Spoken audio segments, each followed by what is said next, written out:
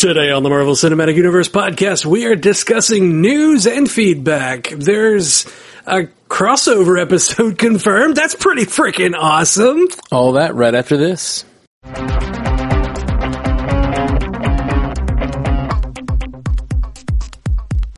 Welcome to the Marvel Cinematic Universe podcast. My name's Matthew Carroll. And I'm Jeff Randall. Jeff Randall, we have so much TV news happening right now. Holy crap, there's so much. Yeah, alright, well let's get right into these stories.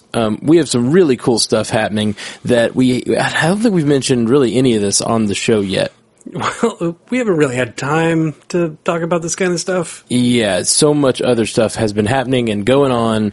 So the San Diego Comic-Con stuff happened. We talked about all the big movie stuff, but we really didn't get to touch on much of the TV. A few of the things that have either from San Diego Comic-Con or that have come out since is Runaways and Cloak and Dagger will be having a crossover episode. What do you think, man?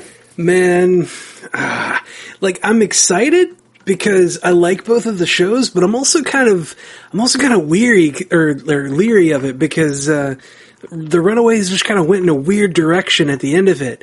If it was the whole team of the Runaways plus Cloak and Dagger, then it would be amazing to just see all that team up happening. But then we've got people taking over in weird ways at the end of the Runaways season 2, and this is going to be happening during the season 3 release.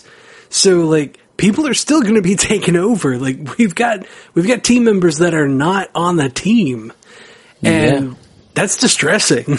I don't know how to deal with that. Yeah, it is interesting. It's always interesting to have these crossovers and where you put them and why. And I don't know if this was a real planned out thing, but it is going to be a weird place to have them show up and just kind of be a part of the Runaways world. So it is going to happen as a Runaways episode, as a Cloak and Dagger episode, or is it going to happen on both? It looks like it's going to happen as Runaways episodes. Okay. Which we absolutely called this, by the way. Last season of Cloak and Dagger, they get on a bus and you don't know where they're going, and we were like, I hope they're going to LA. And apparently they are, and that's awesome. Yep.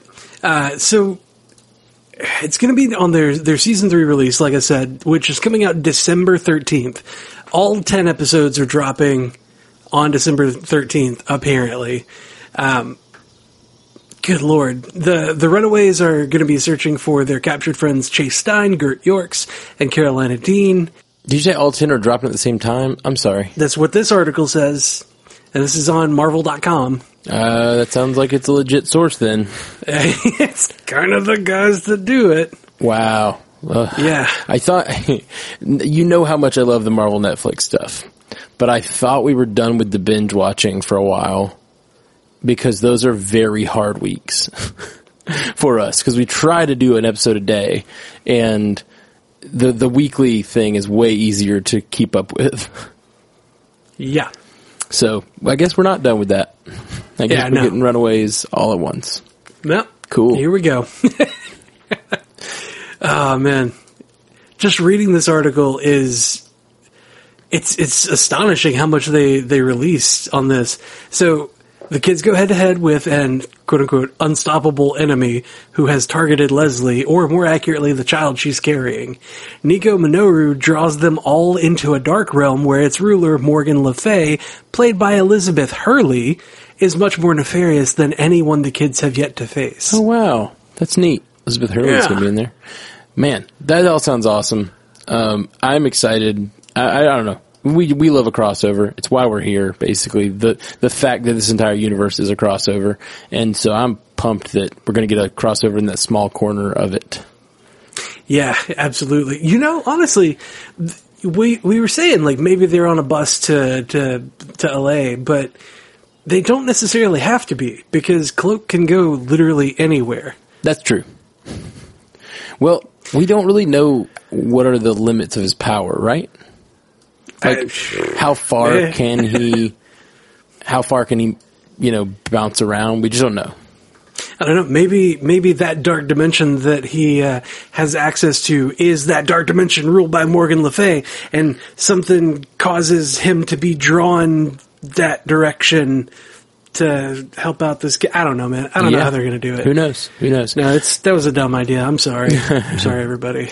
Well, the next piece of news, this is not TV news, and I've saved it for a second because it is definitely not confirmed in any way, but they are rumoring that Namor may be the villain for Black Panther 2. Oh, man. What do you think? Oh, man. I like that idea, because Wakanda and Atlantis are they warring, or are they just rivals, or they just don't like each other? Either way, they're hidden kingdoms that are not friends in the comics. So having those two guys go at it, this is like king on king kind of action, and they're both warrior kings. So like there's that certain regalness to the fight that has to happen, but they're both badasses. So it's going to be an amazing clash between those two. And Namor is perfect for being an antagonist because, like, he's a villain sometimes. Like, there are times where he is straight up a villain to the walking world. Right. Well, that's what's so interesting about the last few years of Marvel movies. They've done and TV. They've done a really good job of making characters that aren't necessarily just villains. There's very little mustache twirling happening these days. They they make them villains. They're wrong in most cases in some way, but they, are not, they're not thin. They're not thin characters. You understand where they're coming from, and that's what I want out of my villains. So I hope Namor is super interesting.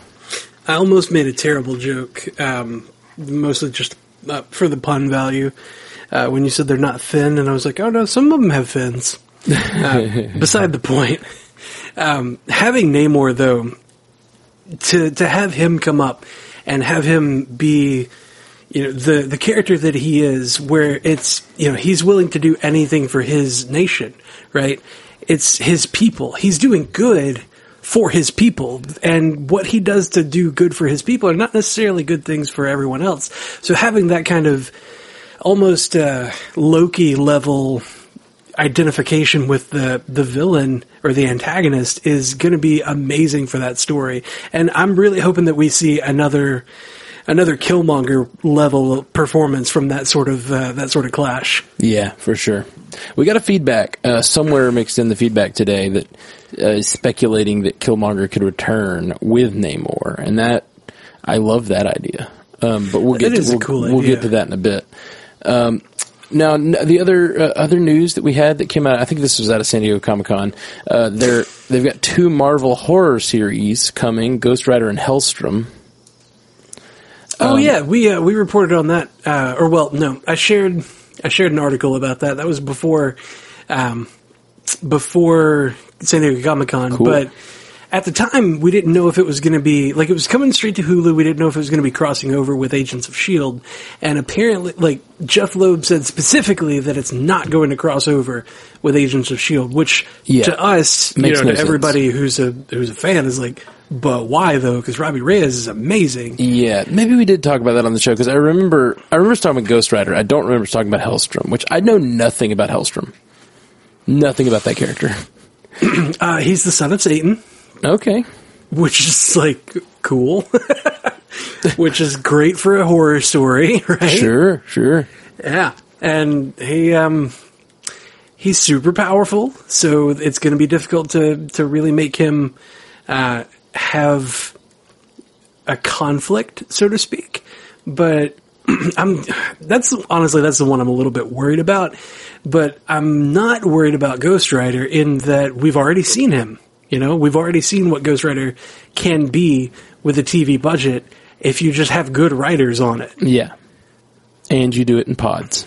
It in pods with Gabriel Luna. This is maybe the most interesting. Well, no, they're all interesting, but like, this is super fun.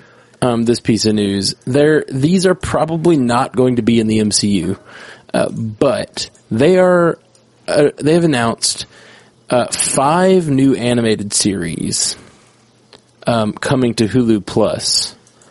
They are Howard the Duck, and I believe that one is being helmed by Kevin Smith, which is I think, a great fit.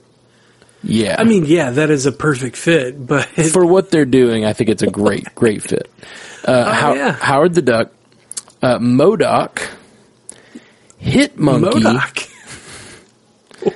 Hitmonkey, which is a monkey assassin from Marvel Comics. Tigra and Dazzler is going to be the 4th series, and then those will all come together to form a mega team called the Offenders. Okay. Yeah, I'm loving that, man. I think that sounds super fun, and I love that they're basically making a parody of themselves like 6 years later. Yep. They made the same announcement for the Defenders basically like 6 years ago, and now they're gonna make a parody version of that. And still, if I know Marvel, they're gonna take that crossover stuff seriously, and they're gonna build this whole canon of characters, and I am super excited about it. Now, you did mention that these are animated. This is adult animation. Yes. Coming from Marvel Television on Hulu. Yes, adult animation on Hulu Plus. Oh man, that's really funny. Yeah. Like that, it's so related to the MCU, we might end up covering some of that, even though it is probably not MCU. That's fun. Yeah, we'll have to have some sort of kind of Marvel Cinematic Universe adjacent line. Yeah, if we'll see what's going on when they release that, if we have any time to watch it and talk about it. But surely we'll at least be getting some feedback and talking about it. We'll see. Yeah. Last piece of TV news, and this one's the most early stages thing, but it's super cool. Phil Lord and Chris Miller, Lord and Miller of Lego Movie fame, and they were also producers on Into the Spider-Verse. So they're working on a couple of projects that include a handful of live action shows using Sony's Marvel characters. Yeah, they've got 900 or so yes. characters to work with there. Sony still has the rights to 900 live action characters. And yeah, we're going to get to see what they do with that pantheon of characters, you know?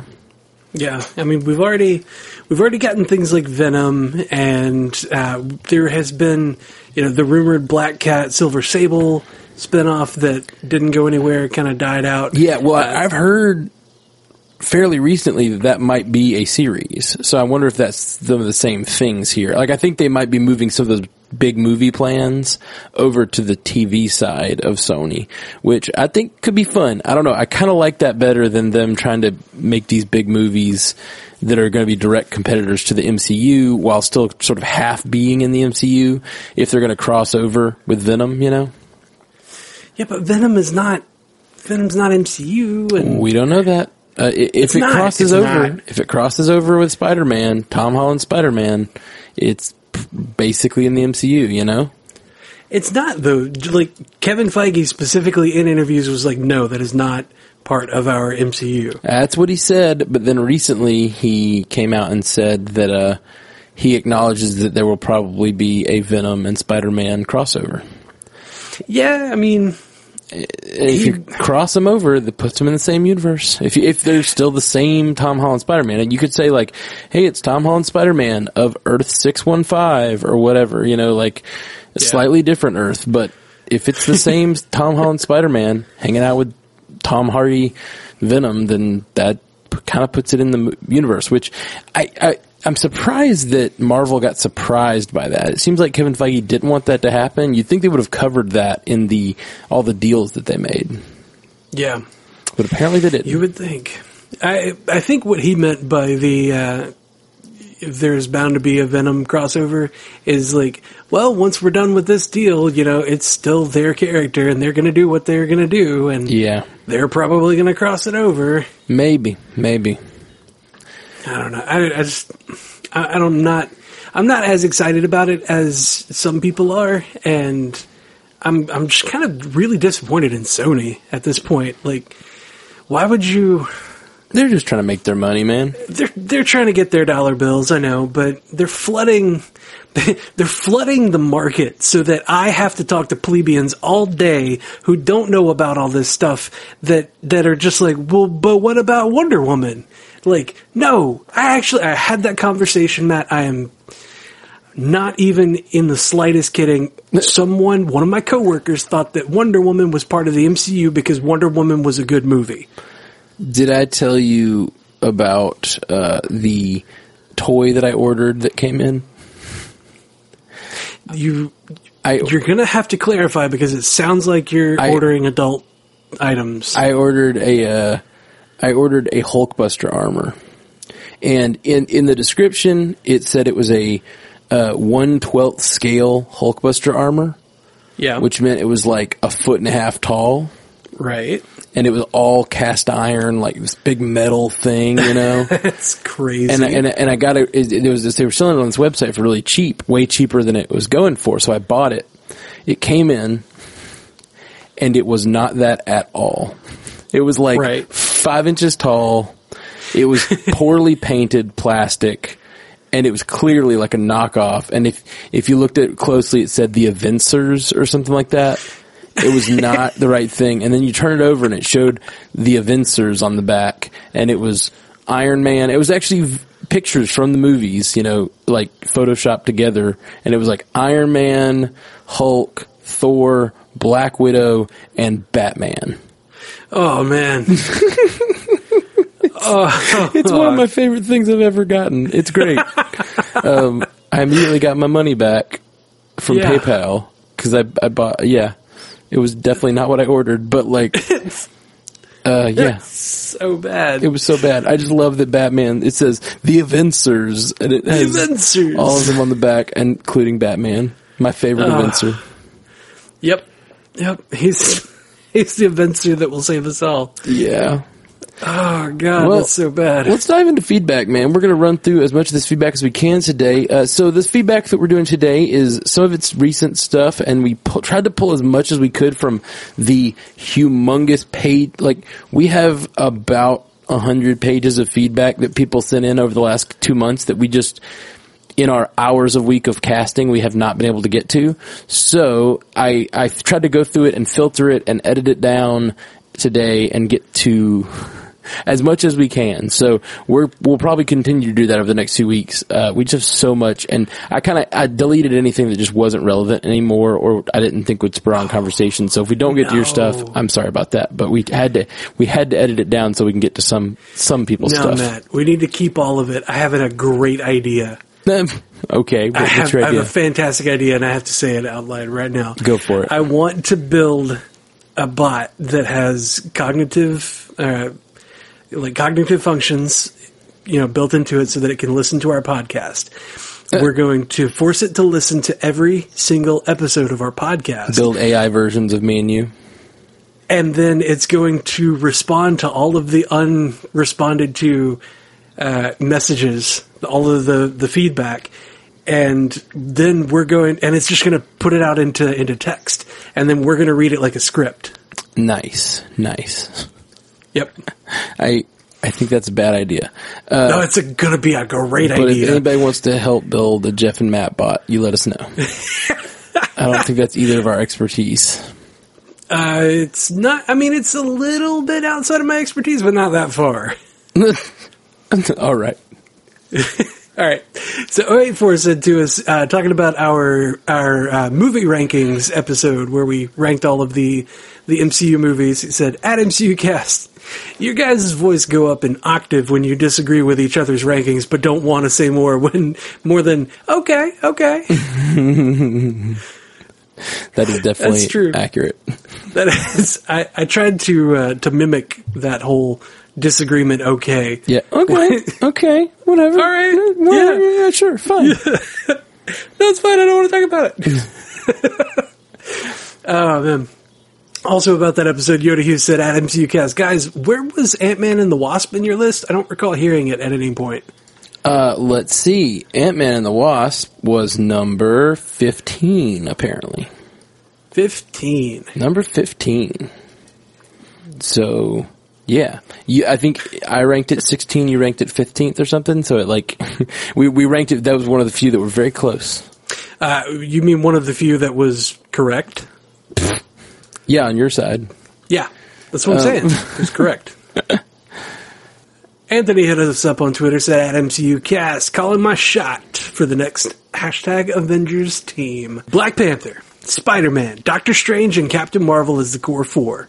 Plus Scarlet Witch and Yelena Belova to round out the six-pack, with possible backup from Jane Foster as the Mighty Thor.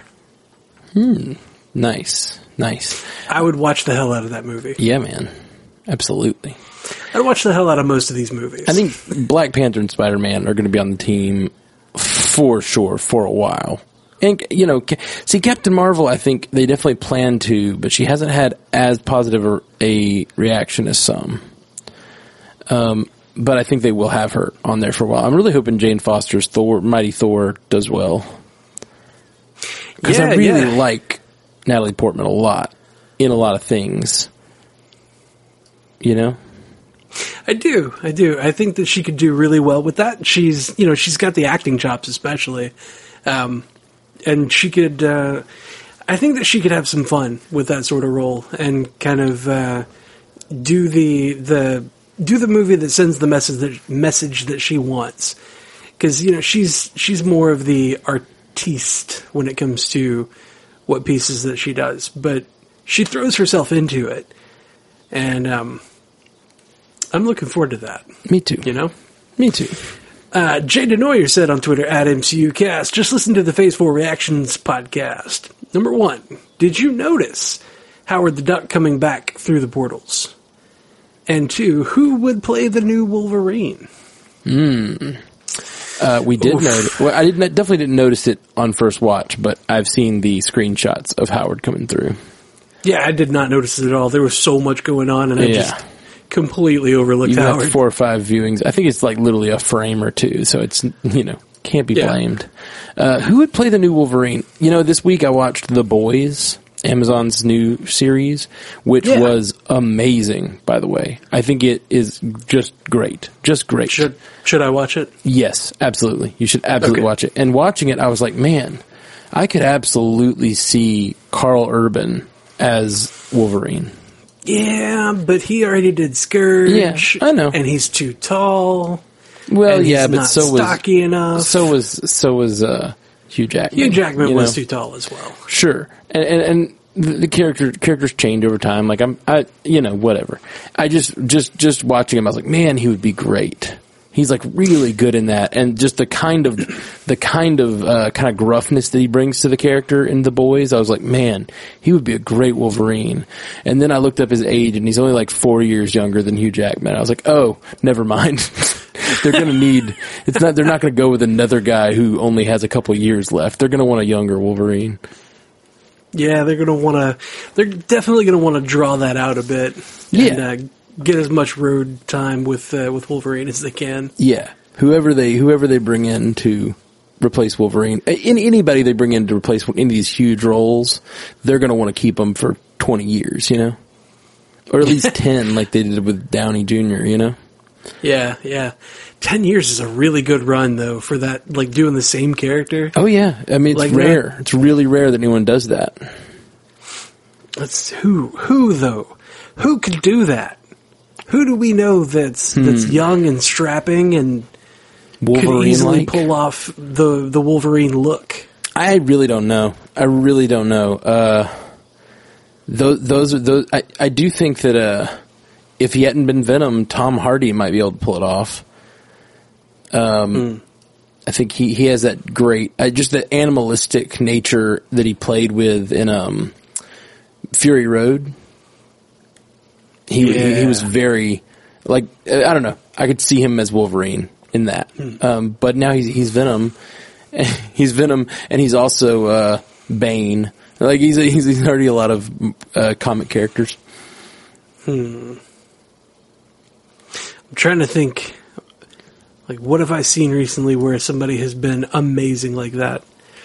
I don't know, man. I don't have anything off the top of my brain. If he wasn't so damn pretty, Dacre Montgomery, after watching season 3 of Stranger Things on Netflix, I think that Dacre Montgomery would be amazing. Which one is he? He's Billy, the one that got taken over. Oh yeah, He is good. I don't know if he has the charisma to me to be Wolverine. I mean, Wolverine doesn't have to have he has a weird kind of charisma. He has to have the sort of, maybe he does. I'm trying to think. He does have sort of that bad boy thing going in Stranger Things. Yeah. But in a funny way, not a gruff way. Yeah, he's just too damn pretty though. He might be too pretty. You might be right. Yep. I mean, slap some chops on him and he'd probably pull it off, but I don't know. This is a hard one. This is a really difficult one. It's a tough thing to cast, for sure. And if you're casting it and you're hoping that it lasts for the next 10 to 15 years, then that's a big job. Yeah. You know what? I'm not a casting director, so hats off to them for the amazing job that Marvel has done with their casting direction. Yeah, for sure. Let's see. Next up on our feedback, though, Michelle Nyman said, "You were proposing." Oh, yeah. It's a quote from me and you. Yeah, quote. "You're proposing Marvel Hogwarts." Yes, I am. That was real funny. He described one of his desired movies he wanted to see made, and he basically described Hogwarts. It's Avengers Academy. But it was the way you described it. I don't even remember what was so Hogwarts-like, but something about the way you described it was very Hogwarts. Hogwartsian, if you will. Hogwarts-ish, Hogwarts-esque, Hogwarts-adjacent, no? I don't know. Any of those. Sure. Sure. Sure. We got a link from Jordan Boudway. It's just a YouTube video of that. A minute long. Someone saying Mahershala Ali. Thank you. It's a pronunciation guide to Mahershala Ali. Thank you for that, Jordan. Appreciate it. Thank you. Oh, man. Let's see. Andre Sparks said to us, "It's crazy, I know, but I just finished season 2 of Runaways. Did you all notice Nico looked like the Doctor Strange villain when she used the staff the last 2 episodes? Crazy." Yeah. That was great. And that movie came out right around the same time that was going on the show. So it was very, she was drawing power from the dark energy or whatever. And it was the same thing that was happening to the guys in the movie that were doing that. And so it was really cool. No, it didn't. Didn't it? Yeah, it did. No, it did not. Not too far after. Doctor Strange came out in 2016. All of that happened last year. Right, exactly. 2016.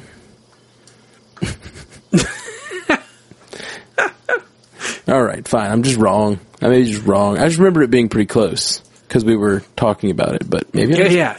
2 years apart. All right, fine. Very close. Fine. Anyway, yeah, I totally saw that, and I think we talked about it at the time. That, totally a neat pull there that they tied those things together so well. Yep.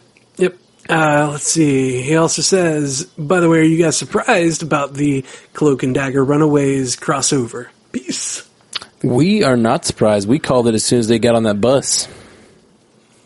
You should go and listen to yesterday's cast because we talk all about it.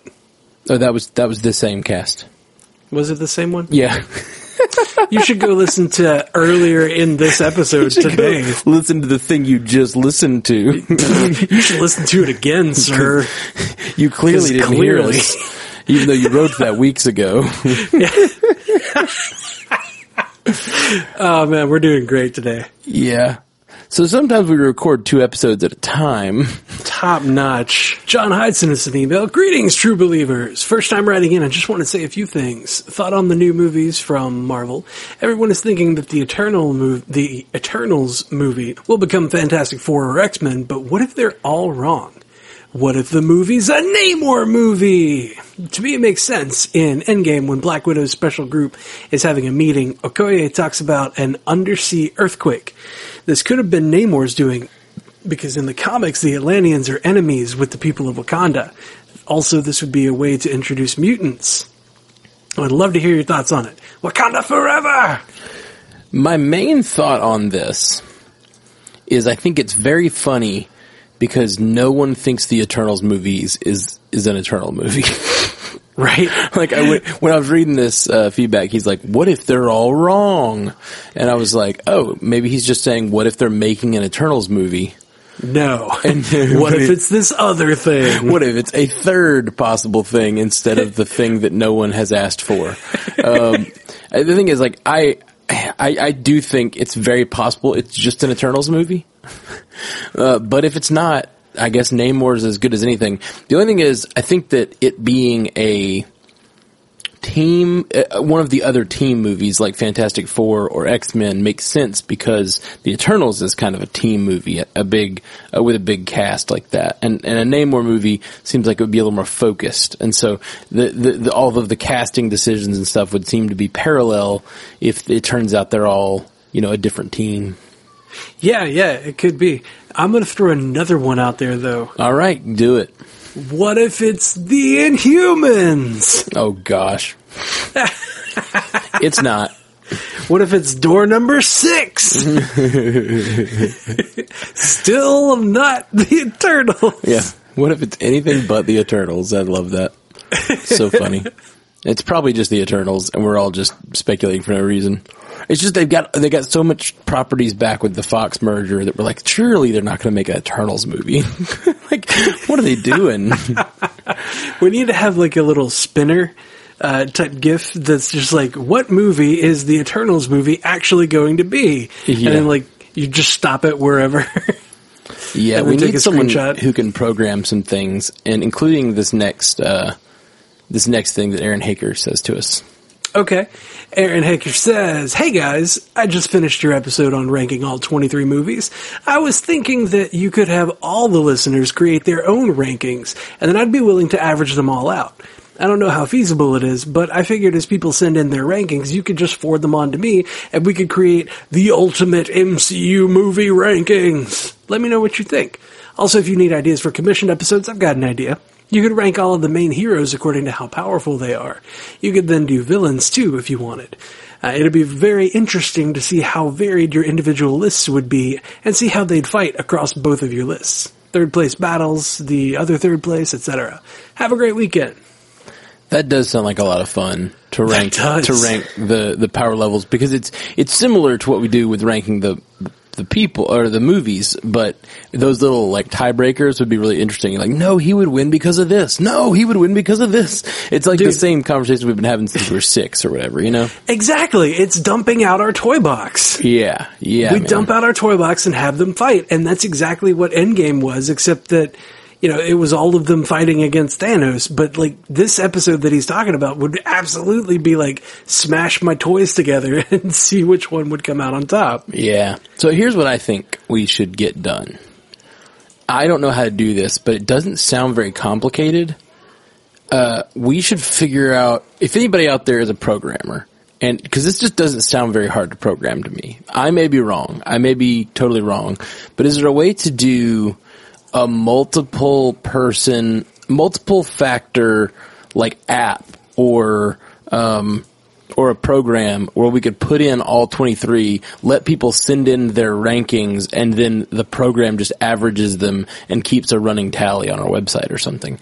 Absolutely. It's absolutely possible, and it doesn't even sound very complicated. It's probably something that if I spent 2 months learning programming, I could do it in a night, but I don't know how to learn. I don't know programming. So if anybody out there does and wants to help us put that together, hit us up, because I think that we could absolutely do it with the way that Aaron says, just manually. But I think it'd be really cool if we just had a page on our website that was like, fill out, rank the movies yourself, and then we're going to get the overall rankings.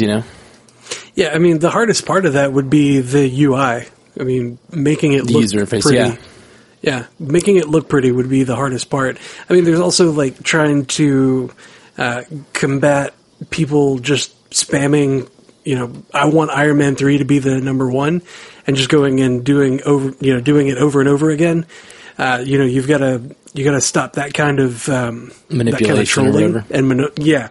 That kind of negative manipulation.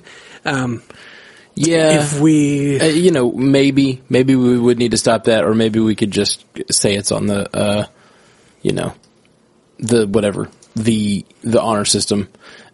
which obviously that's not great on the internet, but I imagine everybody's, no, never mind. I was about to say, nobody's wanting to cheat this thing. We all want to know what everybody thinks. And then I remembered there's people like you, Jeff, and you would absolutely move your top ones to the top over and over.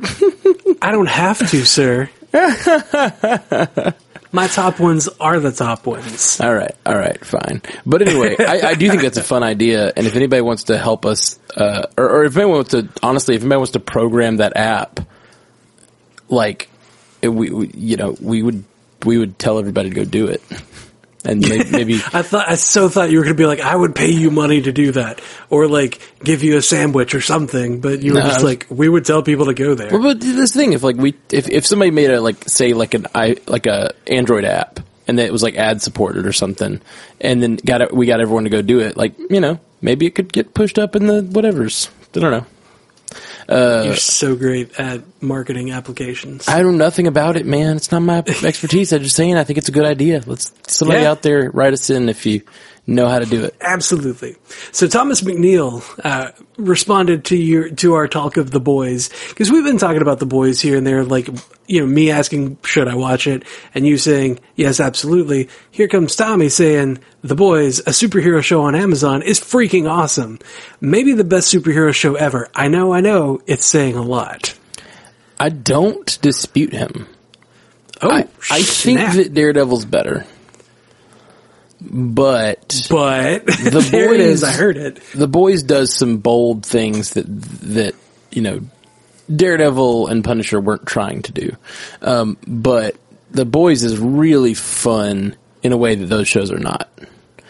And it's also really good superhero stuff. It's also pretty gory in places and darker even than The Punisher, which is saying a lot. And it's a satire. It's a satire on superheroes to some degree, which is fun. It's really fun. All right. I'll add it to the list. I do recommend. I'd love to. I would have loved to have done a podcast about it as I was watching it. Honestly, it was really, really good. But I got too many podcasts at this moment. Man, you're stretched pretty thin, and you also have. I heard about this job that you have where you're a singer. Yeah. And you play music. Listen to Matthew Carroll at whatever you get music. Matthew Carroll at whateveryougetmusic.com. Yeah, that's it. That's where you go to get the music. I know it sounds like an email address.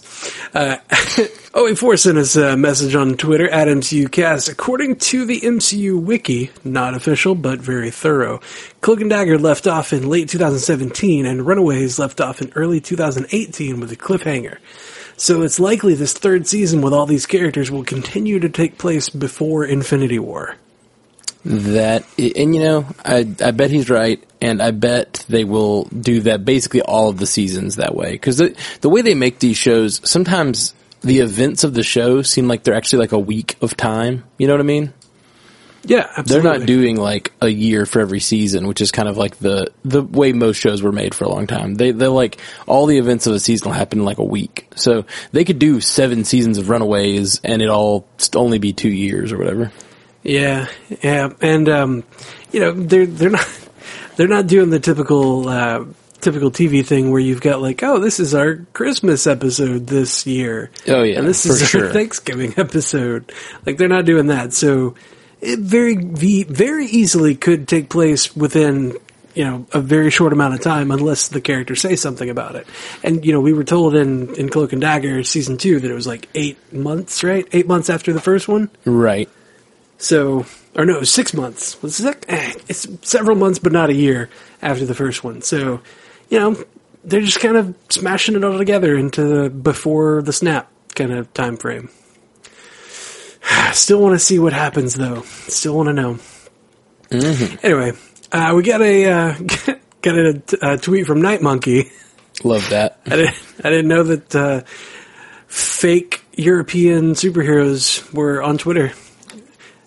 Love it. Said, at MCUcast, hey y'all, so the Sony/Marvel Spider-Man deal works like this. Sony finances the movie. distributes the movie and gets full box office proceeds. In return, Marvel gets full creative control, gets Tom Holland in some number of related movies, and retains full merchandising dollars. Interesting. There it is. It's a weird deal. Yeah. It's a smart one on Marvel's part, I guess. They get all the things. To be fair, it's a smart one on Sony's part, too. For sure. Far From Home has already broken $1 billion. Yeah, wow. That's crazy. Yep. Let's see. 1.1, actually. 1.1 as of today. As of time of recording. Let's see. Next up, Brandon Epler said, didn't know if you guys heard about this or not. Also, do you not like Star Wars? Your last podcast, you said you do a Star Trek podcast as well. But you said Marvel is the only reason you would do Disney+. I love Marvel, Star Trek, and Star Wars, so I was surprised you didn't say anything about Star Wars. And sent us a link that was Ryan Reynolds teasing Deadpool in Phase 5. Yeah, there was a interesting little, Ryan Reynolds tease about Phase 5. He says something about the 5th phase of being Deadpool or something like that. And people are saying it's a veiled reference to him being in Phase 5. So, yeah, we'll see. We will see. Yeah, so about Star Wars. What are your thoughts on Star Wars? Mine? Yeah. I mean, I like it well enough. Same it's not here. Marvel. Same here. I like Star Wars. I've enjoyed a lot of the movies over the years, but it's just not my universe. I don't know. I don't have the same sort of childhood affection that a lot of people have for it. And I was always, to me, it was always, I'm going to get people pissed at me. I know that Star Trek and Star Wars have always kind of had this sort of, back and forth, and I don't think there's anything like that. You can like both, but the thing I always liked is the deep continuity. And I know that Star Wars had books, but so did Star Trek. And I was so into Star Trek and all of the stuff that, I loved that Star Trek had so many TV series and movies and so deep you could go with it. And by the time I even knew about the extended universe of Star Wars, it was it was already known that this is kind of canon and this is not really canon, and this book happened. If this book happens, this book doesn't happen because they conflict. And I was it just didn't seem cohesive to me. So I didn't get into it. I'm just not I really like a good deep universe continuity, which is one of the major reasons we do this show and why I do a Star Trek universe podcast. But Star Wars, they're trying to get all their stuff in order, sort of. And to be honest, I just think Star Wars is a little bit of this is where I'm going to get people pissed off at me. I think it's a little simpler of a story. And I know that people will argue me that all day, but it's literally good guys, bad guys. And they're changing that in the newer Star Wars, but traditionally it's there's the light side and the dark side, that's why I think growing up it never interested me. It's just so black and white. I mean, it did interest me. I watched it. But it was just another adventure movie to me. It wasn't my religion, like for many people it is. Yeah, man. I mean, stories about whether or not a giant space jellyfish is allowed to live its own life. That's what's up. Yeah, totally. That is what's up. You're right. Yeah, no, the Next Generation pilot was amazing. I love it. That's fair. First Prince of Q, man. I love that episode. I mean, it's all 80s and weird and not that well acted yet and all that stuff, but I love it. I do. That's the thing. I love Star Trek. What I love about it, and it's why I do the Star Trek podcast. It's also why I do the Orville Universe podcast, which got really weird this week. We got super political and philosophical on stuff, and I haven't edited it yet, and I haven't decided how much I'm editing out, because we don't really normally do that on this show for sure. But I love things that make you think about your philosophy, and Star Trek is that. Star Trek is morality tales. Star Wars is not morality tales, in my opinion. At least the earlier stuff is not. Star Trek here lately, though, the movies, has kind of gone that direction of just being the spectacle, though. Oh, for sure. J.J. Abrams likes Star Wars, and so he made Star Trek movies that are Star Wars movies. Like, they're just Star Wars movies. Now, the third one turned a corner, and I think it went a little back once J.J. Abrams was working on Star Wars, and Simon Pegg kind of worked a lot on Star Trek. It became a lot more like Star Trek, and there's a actual moral question, and the crew has to make moral decisions, and that's the stuff that interests me. Okay. So, I don't know. Yeah. All right, well, that aside, I like Star Wars well enough. Matthew Rainwater said to us on Facebook, "Hey guys, can we expect..." God. Okay, I'm going to read this and it's going to be fine. "Hey guys, can we expect a review of the god-awful X-Men Dark Phoenix?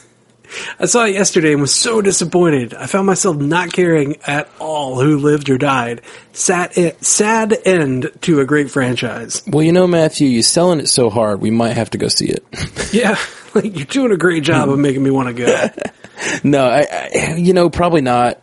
Just for times, maybe we got a lot to catch up on, a lot of feedback to catch up on, a lot of things to talk about that are MCU related. But who knows? We might get real desperate over these next few months, waiting for December to happen.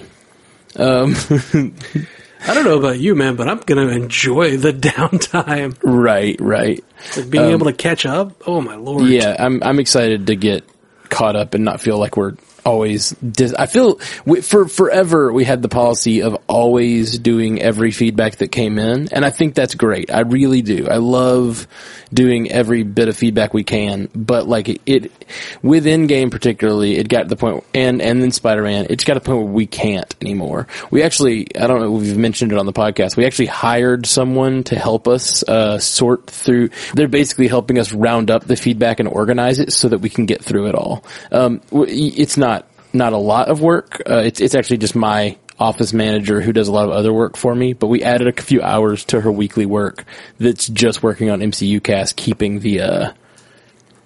everything sorted in the feedback so that we can get to more of it, because we don't have to spend 3 hours rounding it up and sorting it. So she does that part, and then we actually respond to it. So that's been really helpful. Shout out to Kelly, our new podcast producer. Thank you, Kelly. Yeah. Doing the work that I just don't have the time for. Yeah, for real. She's kicking ass. So we're actually, a lot of the reason we can do a lot of the stuff we're doing today is because she had a lot of this already sorted for us. And then we got, so that we can get to it and read it without having to go to 15 different sources and finding all the feedback and everything. So yeah. And, continue having families. Yes. Families and jobs and, our main careers and passions and all that. But we really appreciate you guys, because honestly, because of the Patreon, we were able to do that. And so, like, basically the money that we get there, kind of goes directly to someone to help us produce the show that is now, actually helping us make the show better and faster and more streamlined and get to more people's feedback, and that's really exciting. So thanks to all the patrons who are supporting the show. Yay. Let's see, next up, Danny Phantom, Jedi Master Goku 94. I like that email address. Send us an email. So guys, check this out. You can search for any dialogue in all 22 films, and it will quote it like a Bible verse. It says the movie and then the timestamp for where that line is in the movie. Also, it will treat each sequel as the second or third part. For example, Infinity War is 3 Avengers. Like this quote, "We're in the Endgame now. 3 Avengers 123:54." And he sent us the link. I thought you might want to share it with the listeners. That's amazing! Yeah, that's pretty amazing. We will definitely post that on our Facebook. I'm going to do it right now, so I don't forget. That will be on our Facebook page if you want to see that. It's pretty awesome. That's pretty ridiculous, honestly. Like, that is some... I just said something about how Star Wars wasn't my religion, but that's some real, like, nerd stuff is your religion kind of shit right there. And you know what? It's really... Like, it's really, really good. I'm looking at it right now. It's really great in that it doesn't just, like, randomly pick one, because there are lines like, I am Iron Man. And there's 5 listings here, because apparently Avengers Endgame hasn't been added in yet. There's 5 listings here for I am Iron Man. There's I am Iron Man, 1 Iron Man, 117:12. You got to say first Iron Man, second Iron Man, third Iron Man. First Iron Man. That's how the Bible verses work. Okay, thank you, Matt. Clearly not religious.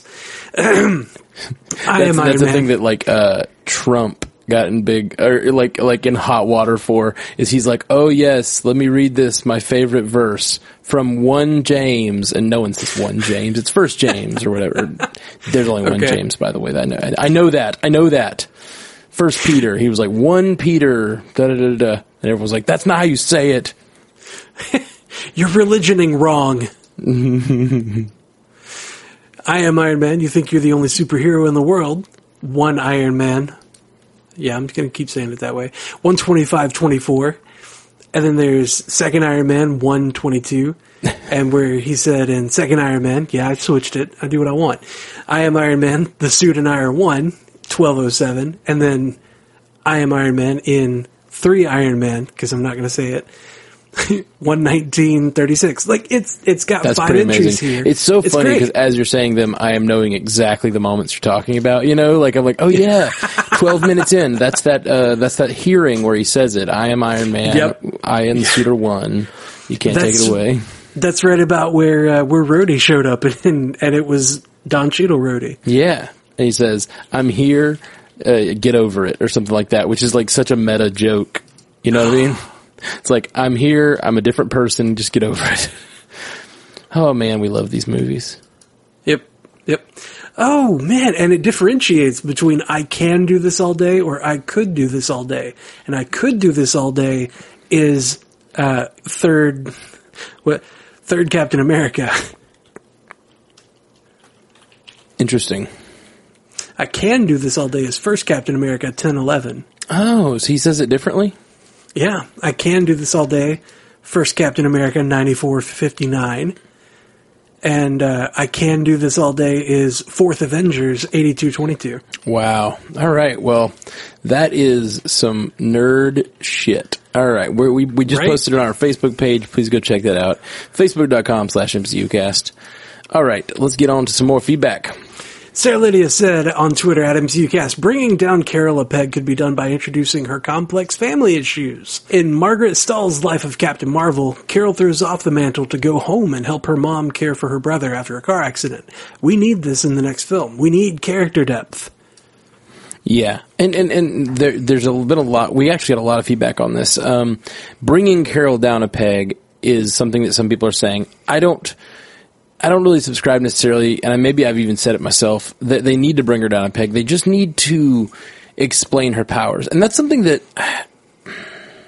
I really don't like about 2 of the main female protagonists right now in the MCU, and that's Scarlet Witch and her. We just don't know how her powers work. We just know she, can just fly through everything and destroy everything. I don't care. She can be the most powerful being in the universe. I'm fine with that.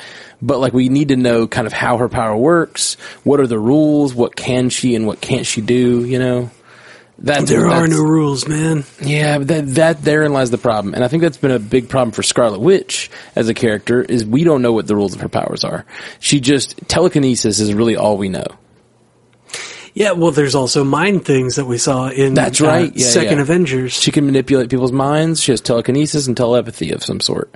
But we don't know the boundaries of those. I feel like with the other characters, we all kind of have boundaries. You know, Iron Man is Iron Man, but he when he's out of the suit, he's vulnerable. And when he is running low on power, he's vulnerable. Or he can be out of weapons. They build into the actual storyline the problem, you know? With Thor, it's often is he worthy or not? What defines worth? Yeah. We saw in Third Avengers when Iron Man was fighting against Thanos, and he was his suit was just being taken apart, right? It was being Like the sword that he had was broken, the shield that he had was torn off and thrown away. Like all of those were nanoparticles that were part of his suit that were just being tossed aside. So when it came down to the end of it, he was shifting the nanoparticles away from parts of his suit to put them into other sections that would be defensive or be offensive even. Like we saw that happening. We saw him having to do that to maintain himself. Like that's part of the character, is that, that limitation.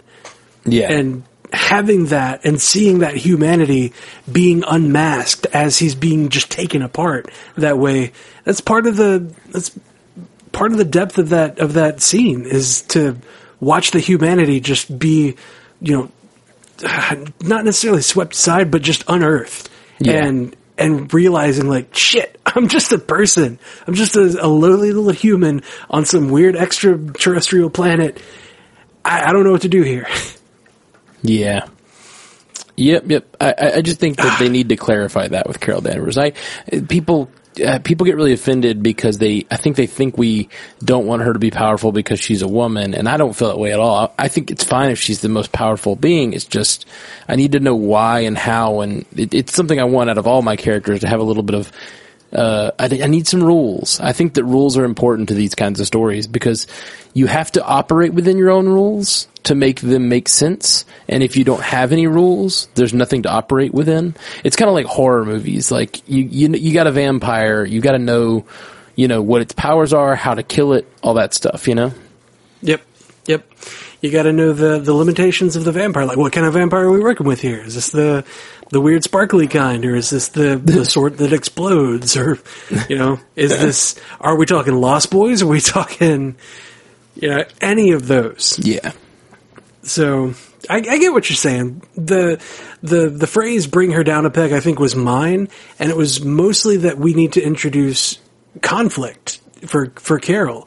Either she needs things to overcome. Yeah, she needs a barrier. She needs a goal and opposition, and that's the crux of every story that's ever been written, right? Yeah, like all the boring shit is when Napoleon Dynamite has nothing to overcome. Yeah, when it's the Superman problem. When he doesn't have something that's appropriate, and. Yeah, we have, anyway, let's move on. We've got more feedback on that, I think, later. Yeah. So Yeah. I think we had a few people writing on that. Lane hit us up on Twitter, said at MCUcast, so what if in the current MCU, the X-Men started in the 1960s, but at some point left for Genosha in, say, the 80s? And that's why they weren't ever mentioned in any MCU movies, because people had, quote-unquote, forgotten about them. Or maybe we were made to forget them. It could absolutely be. It could absolutely be another secret. I don't know if it's going to get old, the idea of another secret society operating within the Earth, especially if Namor is introduced. And then you've got like the Black Panther, Wakanda world. And then Namor also has a secret society operating on the Earth. And we just had all of these, oh gosh, what do they call themselves? So the sorcerers are this secret society that's been operating all along.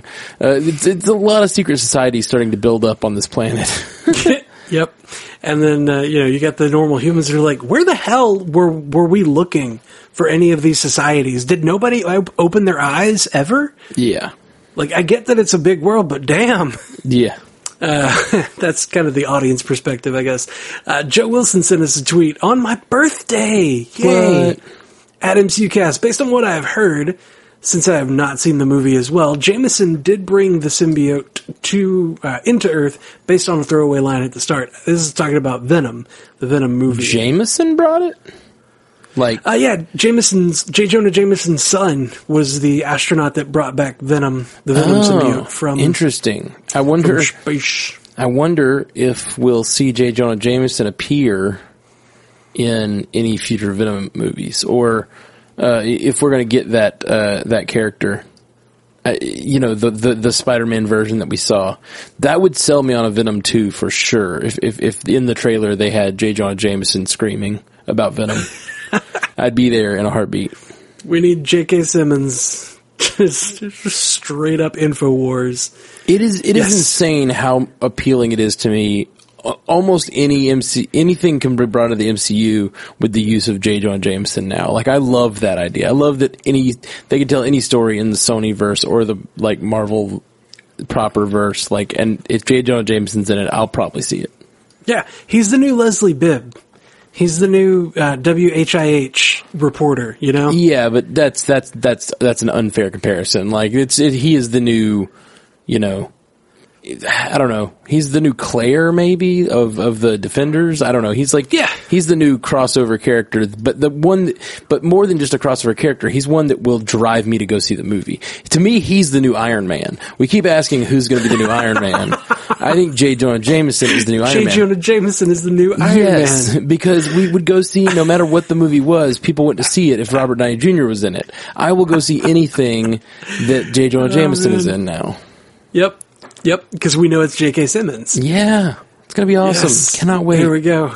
Nailed it. Good job, everybody involved in Far From Home. You have found it. Yep, for sure. Tim Brown sent us a Facebook message that, as you know, because I always message you guys, I love your podcast. That said, I just finished listening to the podcast where you were going over the feedback to the Captain Marvel review, and there's one thing I have to disagree with. One of you, don't think it was both of you, on. There was a comment that for story's sake, it would have been good for Carol to have not actually achieve her dream of being the fighter pilot she was going for, and then she would have more or less given up and done something else, helicopter pilot or whatever, and this would make her flying sequence more impactful. Thing is, that's not Carol, and that changes the character. That'd be like Steve Rogers quitting trying to get into the army. Yes, they would refuse him over and over and over again, and he could have been kept out that way, but no way in Hades would he have got in. And because of the physical and also peer pressure of others, would he give up and go home? It's not his character. I've been a fan of the character for literally several decades, hence how old I am, time flies, and her letting that happen simply would not fit her character. It's not who and what she is. Now, yes, she could have been stopped in other ways, and the movie actually alludes that, although her and Maria were good. They were not picked up for some of the better missions / projects. It's one of the other reasons Carol jumped at helping Wendy / Marvel. A, Carol liked her a lot, but also B, Carol's opportunity to participate in something big, what she signed up for. Also, it was mentioned in your podcast, you didn't see anyone react to her flying around, but that's not true. Fury specifically looks astonished when she flies by, attacking one of the bad guys and said, "What the hell was that?" I think those were his exact words. Anyway, all that said, love your podcast, and I envy you guys. You get to talk about the MCU and do a damn good and entertaining job of it. I plan to one day do a podcast myself, and you guys help inspire that. I'm 52 years old and just really dig how stuff I loved as a kid is mainstream. Hell, at my gym, I'm known as the comics guy, and between classes, they're always hitting me up with questions. Anyways, keep on doing great work. Thank you so much, man. That idea for that story beat, Tim, was from another podcast, actually. It was from Fat Man Beyond. It was the idea of Kevin Smith's co-host, who I'm blanking on his name right now. Mark Bernardin. That's it, Mark Bernardin. Mark Bernardin had mentioned that as a possibility. And I did not mean to necessarily say that she gave up, but maybe was kept from being a fighter pilot and then... or kept from flying, and she always tried and wanted to, and then suddenly, maybe she wasn't allowed to do combat missions, or I don't know. You could do it a lot of different ways, but that was his idea, definitely not mine. But I just liked something was needed there in my mind. And it's not that, and obviously, Fury does say, "What the hell was that?" But it's just something about her learning to fly seemed like it just kind of went over the emotional moment of that in a weird way. I don't know. It could have been better. It could have been better is all. I don't think she would have needed to give up for sure. Yeah, giving up, certainly not her character. I've not been a fan the way that Tim has, but I could definitely see that her giving up is not something that I understand that Carol would do. But being kept out of the military, especially in the 90s, being kept out of the military, what she wanted to do is absolutely within, that's within canon, that's within the world, that's right. History. I could absolutely see it being like, so to rewrite it to fit that. Like maybe she becomes a fighter pilot, but they keep her from actually doing combat missions or something. Yeah, Like they're like, yeah, you're a fighter pilot, sure. yeah, they let her in. She's a great fighter pilot, but they don't allow females in combat for whatever, which is, I don't know how appropriate that is to the time. I know there's different times where that's different. But something like that, like the uppity ups keep her from, because she's a woman, keep her from combat missions, and then suddenly she's actually flying around, by her own power, destroying spaceships, and that could be a huge moment for her. Or she's the instructor for the flight simulator and is always watching these like awful flyboys crashing planes, and she's just hating every second of it. Yeah, that sort of thing. Something like that. People that aren't as good as her. That could be fun. Yeah. Not getting to fully fulfill her potential, because that does give her, again, it gives her character something to overcome right there. And I just think that's the thing with that character in that movie. I liked that movie, but it was missing some sort of arc for her that it was trying to tell it in a different way. That moment was missing weight. Yeah, for sure. For sure. Anyway.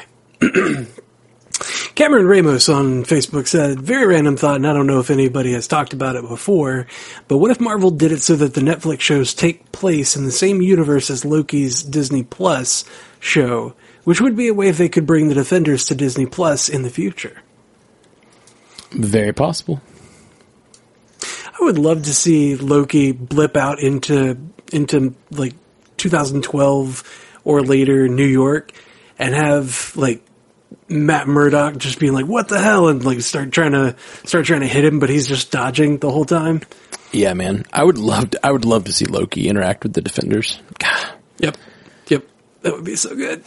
Andre Astrom sent us an email, said, hi, I love to listen to your podcast and all the theories and reviews. Keep up the good work. After hearing some theories on your podcast about how the X-Men and Fantastic Four might be introduced, I've built up some theories of my own. Since I think the core story of X-Men is so important, that the mutants have been oppressed for a long time by society, that they can't just change that without losing the very soul of the X-Men story. So I really hope they don't build in as like gamma ray radiation thing after the snap or snaps. Also, it would have been strange if this has happened in the same universe all along without even being mentioned in the previous movies. Instead, I hope that Doctor Strange, as parallel/multiple universes is kind of his thing, he might plant the seed in how the X-Men end up in the same universe as we've been following in the MCU. Then there's no blocker for the story about mutants being oppressed by society for a long period of time. But I think that the probability is more likely that Fantastic Four is introduced in Doctor Strange 2, since they also, in the comics, often deal with parallel and multiple universes. What do you think? Kind regards, Andre. Yeah, I think those are all great points. And that's the question we're all asking. Like, how are they going to resolve this issue of they apparently don't exist, apparently. And now they will, so how do you resolve that? How? And there's a lot of interesting things happening. I really like the theory of it being Scarlet Witch who affects the universe before the next Doctor Strange movie. Yeah, I like having the Scarlet Witch series kind of lead into the events of Doctor Strange Multiverse of Madness. Yeah. Because that's a really cool thing to have the small screen affect the big screen like that. And that's Disney really committing, or that's Marvel and Disney really committing to this whole thing and having that kind of interconnectivity. Mm-hmm. Although it would be pretty cool if they tweaked Galactus just a little bit, and instead of being like a consumer of worlds, he's a consumer of universes. And the universe that he's consuming is the one where the X-Men live, and they escape to here. And having him consume their universe and like Doctor Strange not being able to stop it. And then Galactus sees our universe because of where they've escaped to, and Doctor Strange trying to help. Instead of helping to save their universe and stop Galactus, all he does is send up a flare, and Galactus is targeting our universe. Yeah, that could work. I like it. I mean, but that's so similar to Dormammu. I don't know. Yeah, I don't but know. when you got characters that are going from universe to universe, destroying universes, there's going to be basically the role of Doctor Strange, if he continues to do his role, that's always going to be what he's doing, is stopping the guy from the next universe over, coming into ours, doing bad things. Protecting your reality. Yeah. Which is why I'm really excited to see what they do with Doctor Strange, or second Doctor Strange, with what's the character in his nemesis, who's becoming his nemesis at the end of the movie? Mordo, yeah. I just thought, I love that. I love Chiwetel Ejiofor. I think that's going to be awesome, and I hope that continues to be a big part of the next movie. Too many sorcerers. Yeah, that's after having watched Doctor Strange recently again, like I'm wanting to see Chiwetel Ejiofor come back and tell me about how there are too many sorcerers in the world. Yeah, man, for sure. Adara Glader sent us an email. My friends and I have a debate going on about Captain Marvel. Me and one other friend think that Carol is way too OP, and that's a huge problem that needs to be resolved for the MCU in order for them to have Galactus or any serious threat from the Kree or the Skrulls. My other friends say that because Carol is protecting the rest of the universe, she has to be this powerful. Any thoughts? Also, why wouldn't Carol show up for either of the Guardians movies? I love your podcast so much. Keep up the amazing work. We've definitely covered it, I think, but I don't think she necessarily needs to be less powerful. I just think they need to explain her powers. They need to give her rules, and they need to give it engagement stakes. Sure. That's not what that means, but yes. I know. It's a military term, and she's in the military, so obviously they track together. Sure, man. Sure. Yeah. I'm going to keep believing that as long as you let me. But yeah, just giving her stakes and something to overcome that's what we need to see. Yeah. And I could see that the theory that, she's protecting the rest of the universe or the rest of the galaxy or whatever, like that's fine, she can be super powerful and be doing that job. But again, how do you make a solo movie about her that helps us to identify with that character and see those stakes happening? Like that's the question for the next one, Yeah. We had Drew from the Andy Joe Show send us another email. Hi guys, I was just rewatching Black Panther for the first time since Endgame, and I noticed something. Before he dies, Killmonger asks to be thrown into the ocean. In Endgame, Okoye mentions underwater earthquakes, possibly hinting towards Namor the Submariner. What if, when the Wakandans threw him into the ocean, Namor found him and nursed him back to health? Michael B. Jordan was great in Black Panther, and they killed him too soon. But if he's nursed back to health, then we could get both Killmonger and Namor in the same movie. Let me know what you think. Keep up the great work. Drew. We are always talking about making death matter, but I would be totally down for this. Yeah. He's one of the few characters I'm just like, don't let him die. He was so good. I just love Michael B. Jordan so much, and I want more of that character. I want more, and I want it now. I want it all. And I want it now. Yeah, man. Yeah, I mean, getting that character back, it might be difficult to really have Namor shine, though, if he's being overshadowed by the absolute powerhouse that Michael B. Jordan is as Killmonger. Yeah, maybe.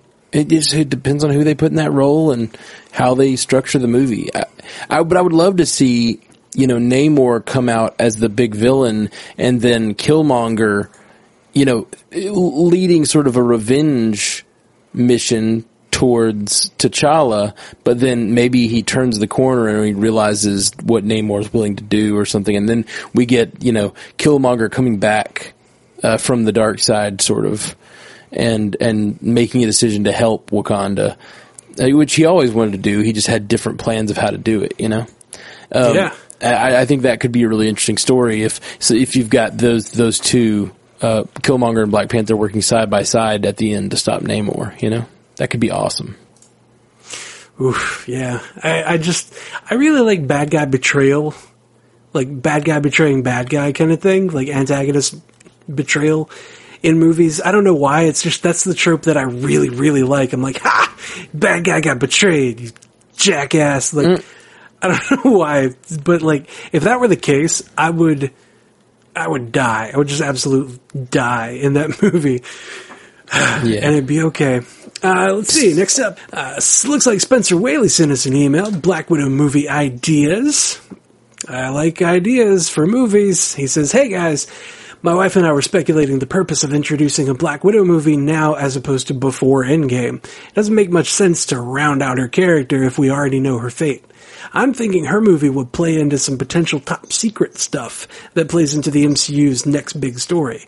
Like maybe some Skrulls popping up between the events of Captain Marvel, 1995, and Iron Man 2, 2010. And in the meantime, pay homage to Black Widow's sacrifice and make it mean that much more. I think we will definitely find out what actually happened in Budapest. Also, Red Skull mentioned Black Widow's father's name was Ivan. I know that's probably a pretty common Russian name, but I thought of Ivan Vanko, aka Whiplash, from Iron Man 2. Both characters were introduced in this movie, and maybe part of Black Widow's mission was to kill Ivan, but she didn't know it was her father. Also, both use electricity as a weapon. Again, could be nothing, but I found it interesting. Love the podcast. Until next time, Spencer Whaley. I dug that. That's fun. It is fun. We've had a couple people write in and ask about Ivan being Ivan Vanko, and I don't know how that tracks, like, age-wise. I think that would track, though. I think he could be her father. I mean, maybe. I don't... He seems a little old, but he Oh, could really? be. You think old? I was thinking young. Oh, that's what I meant. Sorry. Oh, okay. I was like... Words are hard right now. It's a long day. Right, man. He seems like he's not quite old enough for that, because he's Tony's age.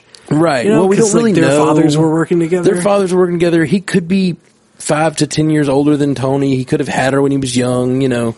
Like, she is definitely a good bit younger than Tony. So, you know, it's definitely possible. Like, she's in her maybe 30s in Iron Man 2, and Downey's, like, definitely in his 50s in that movie.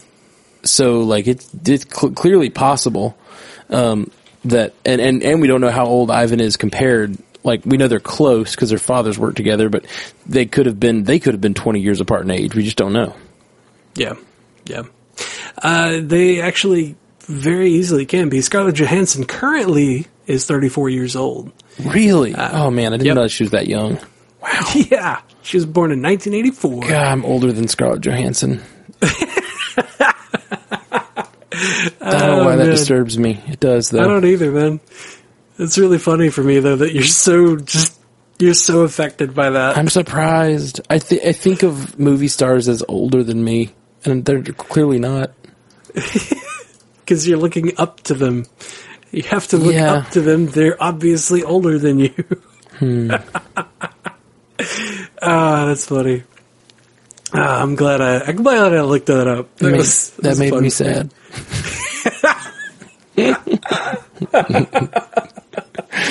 Oh man. Okay, I'm alright. I'm good. Kara Sparman sent us a message on Twitter. Catching up on your Endgame re-release podcast. Completely agree with your point of finishing the effects if you're going to ask people to pay to watch it again. I also would have liked to see that Stan Lee tribute the first time around. I think it would have had a bigger impact and been really appreciated by fans, especially in the first 2 weeks. At the end of the day, I would again agree with you that the movie was worth seeing again a sixth time for me, but not for the additional footage. Thanks for your podcast as always. Yeah, I was a little kind to that re-release when I did my re-release podcast, because honestly, I just enjoyed the movie so much, and it's a great movie. It's just fun to watch. But upon further reflection, I'm kind of pissed off about the re-release. I don't know if I've said that on. I think you weren't here either other time I've talked about it. But you did mention that you were a little pissed off. I'm pretty pissed off about it. I think it really was just using the fan base to get a few more dollars and not really providing more value. Like, and the thing is, if they had provided like some real stuff at the end, if they'd really given us like better deleted scenes or more deleted scenes or whatever, more of us would have gone to see it. They would have made more money, but instead they just like called it a re-release, barely added anything. It's pretty annoying.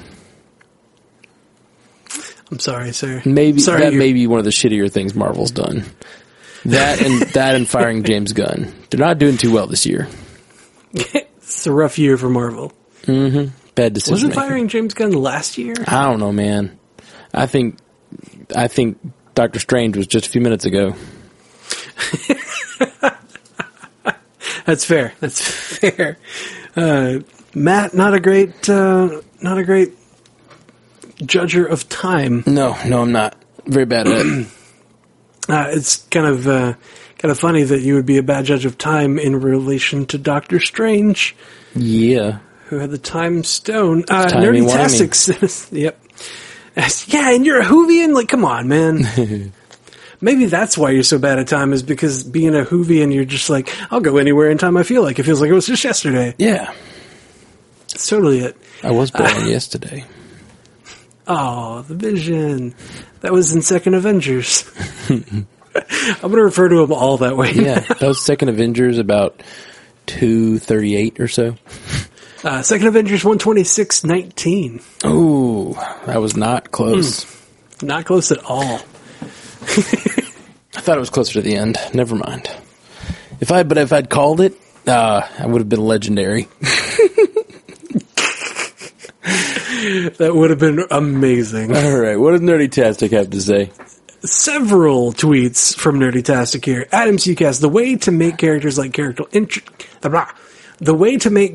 like Carol interesting is to understand that they are neither omnipresent nor omnipotent. Test the limits of those powers by making the hero choose between two impossible options, forcing them to either fail or come up with a third option that isn't a deus ex machina and still has consequences. That's fair. It's similar to the Spider-Man thing where, save your girl or save the kids. Yeah. And he has to, do the swing under the bridge sort of thing. Yeah, something has to happen. Yeah, I agree. I agree with her completely. But that's the same thing they always try to do with Superman, and I very rarely find his stories compelling. That's fair. I like the character, don't find his stories compelling. Well, there's other problems with Superman. It's that he's not using all of his powers all the time. Like, if you're faster than a speeding bullet, like, you can do most things. Like, you can be rather rapid in your solution of whatever problem. And if all you're doing is standing there staring at them while they're, doing bad stuff, then you're not using your great power very responsibly. Anyway, Nerdy-tastic said further, Adam Seacast, yeah, all the stuff done to Despair was pretty brutal, I'll give you that. But what's just a tad more brutal? Trafficking humans. Yeah, I agree. And I think she's making the point that he deserved it. And I totally agree. He did deserve it. Like, if you're going by tit for tat or like, eye for an eye, yeah, he deserved worse. But that's normally the dividing line between hero and villain.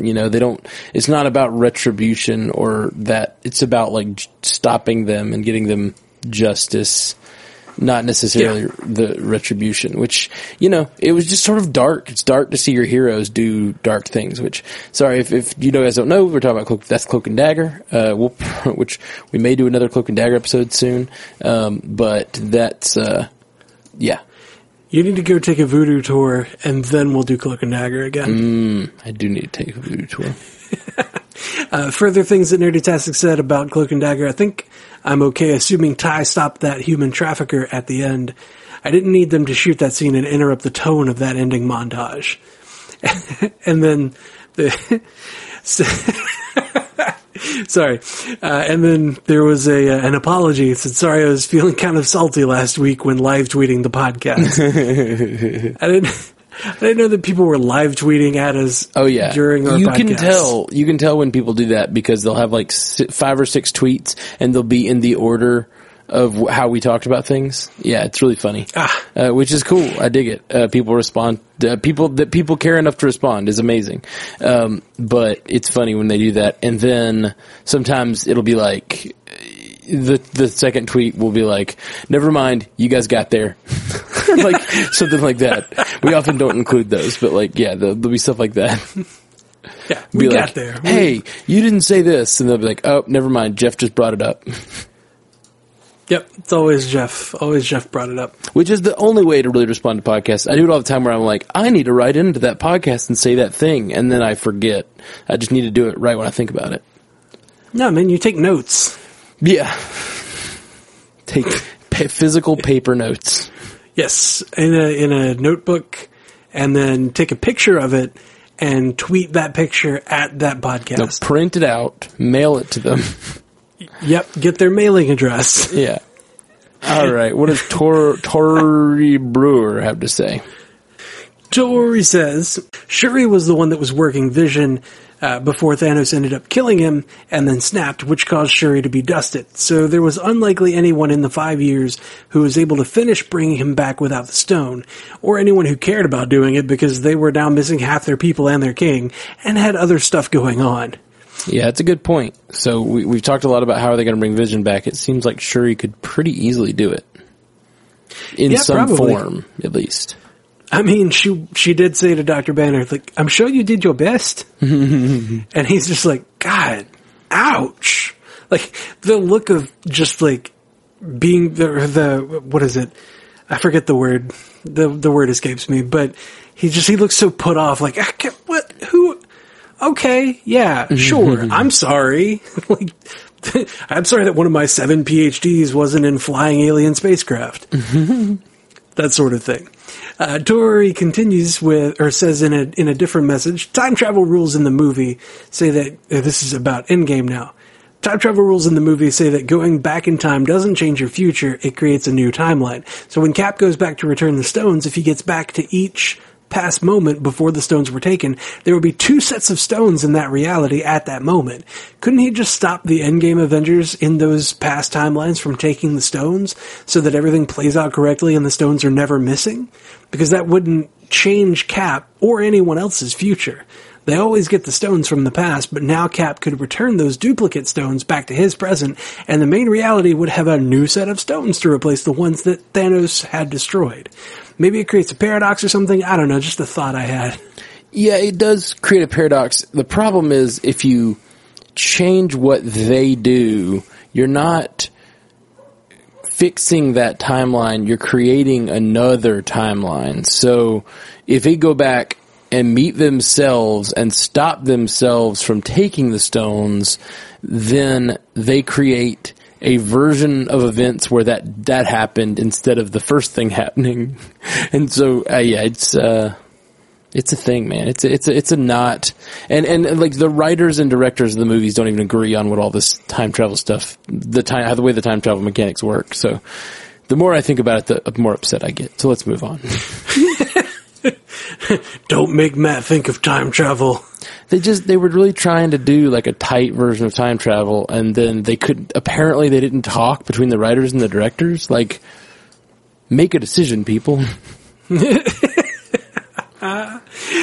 got Sarah Dorks a lot on Twitter. So first off, I low-key love-hate you guys for calling the Hawkeye watches his kids dust thing months ago. LOL. Oh, sorry about that. We didn't know. Sorry. We had no idea. We were just guessing. I didn't want it to happen. I didn't want it. Like, I thought that I did. I did not. Like, that's one thing about this show. We do so much talking about theorizing that often I'm in a movie, I'm like, oh, then I see now that this is going to happen. This thing we talked about because, whatever. When they opened it, I called it in the moment. I was like, oh no. Oh yeah. We were pretty sure that was happening. And then as soon as they were the first thing on screen, I was like, oh, yep, here it is. This is the scene. Here's my tear ducts opening up. Mm-hmm. Let's go. Like, I didn't want it. Mm-hmm. It's like, I didn't actually want it, Marvel. Please stop. Sarah continues with, but just finished listening to the recap and was surprised you guys didn't notice Harley Keener, Iron Man 3, at Tony's lake house at the end. Could Iron Lad be making a showing in the next phase with Cassie and all? Et al? I don't know. Yeah, we have since discussed Harley Keener being there. We just didn't recognize him. Yeah. He's so much older. Like, who's that kid? Who's that teenager? Yeah, that's the thing. He's not a kid anymore. I mean, he's still a kid, but it's like, who's that larger than Harley Keener kid? Because Harley Keener has been frozen in time since Iron Man 3. Yeah. He's in stasis until needed. Change. Yeah. Until he needs to come back. I guess he was blipped or he wasn't blipped. I don't know. I would say he was not blipped considering how much he's aged. Okay. Or he could have blipped. I don't know how many years it's been since Iron Man 3. It was it was the Christmas after 2012's Avengers. So yeah, it's been 7 years, so he might have just not blipped. Maybe he did, though. Maybe he's like in his mid-20s. He looked old to me. Yeah, maybe. Late teens could definitely be possible. Or early 20s. Okay. What's Steve Bruner got to say? Oh, man. Steve Bruner says, I'm being Team Thanos, LOL. I think he gets the wrong judgment. He actually destroyed the stones because he didn't want the temptation of doing something that bad again. Pretty honorable, in my opinion. Thanks, guys. I don't think he destroyed them because he wanted to do something that bad again. He destroyed them because he thought the power would corrupt him. Well, he said all they did was serve as a temptation. Yeah. After that. Yeah, so he'd be tempted to do more, but he always had one goal. So I don't think he has a problem when you say something that bad again. I don't think he thinks it was bad at all. I think that the way that I took it in the moment is that he was saying all they would do is serve as a temptation to bring people back from, the culling. Oh, the snap. That's an interesting take on it. I didn't think that at all. Yeah, that's how I interpreted it on first viewing. He didn't want people to be tempted to try to undo what he did, so he destroyed the thing that allowed him to do it. I took it only as him being tempted by the power, absolute power corrupts absolutely sort of thing. Yeah, and I'm sure that he also understood that, and he might have meant that. He might have meant it both ways. Maybe he's a smart guy. Mm-hmm. Yeah, but that's the thing. That's what's so interesting. I do think I'm not Team Thanos, but I understand where Thanos is coming from, and there's those lines like that one, and like the line where he talks about how he's going to do it by random because he doesn't want to make the decision for everyone or whatever. Like, those lines give it some real, give him complexity in a way that, he's trying to do the right thing. He is a man with a code. He may be wrong, to the things that he's ending with, but he has made rules and he plans to follow them. Yeah, he's a man with a code. I dig it. Yep. God, so much depth to Thanos. Mm-hmm. He's thick for sure. Yeah, I get it. It's because he's got a lot of muscles on him. Big guy. Big old grimace. Adrian Coles tweeted at us in response to Endgame, said, "This entire movie was amazing. I'll keep it brief and boil it down to my top 3 moments and clips. Number 3, Professor Hulk. I'm wearing shirts now. Number 2, Cap straight abusing Thanos with Mjolnir and the shield. And number 1, Tony with the final, I am Iron Man. Thanks for keeping me company with cast and keep up the great work. P.S. If it makes it to the cast, it would make my day. I love hearing opinions and headcanons from people around the country and world. I tune in from Raleigh, North Carolina." Sweet. Well, thank you, Adrian. Appreciate you. Those are 3 great moments. Yes. I think that is unfortunately where we're going to have to cut it off for tonight. Again, we still have so many more things and people making great points and great headcanons and thoughts, and we want to do a lot more of this now that we're kind of content free for a few months. So we're going to do more of these and do some more commissioned episodes, and we'll be back with you real soon. We are the Marvel Cinematic Universe Podcast. Hit us up at MCUcast.com, at MCUcast on Twitter, Facebook.com/MCUcast, MCUcast@gmail.com, or call us at 573-CAST-MCU. We love you. Peace. Until next time, true believers.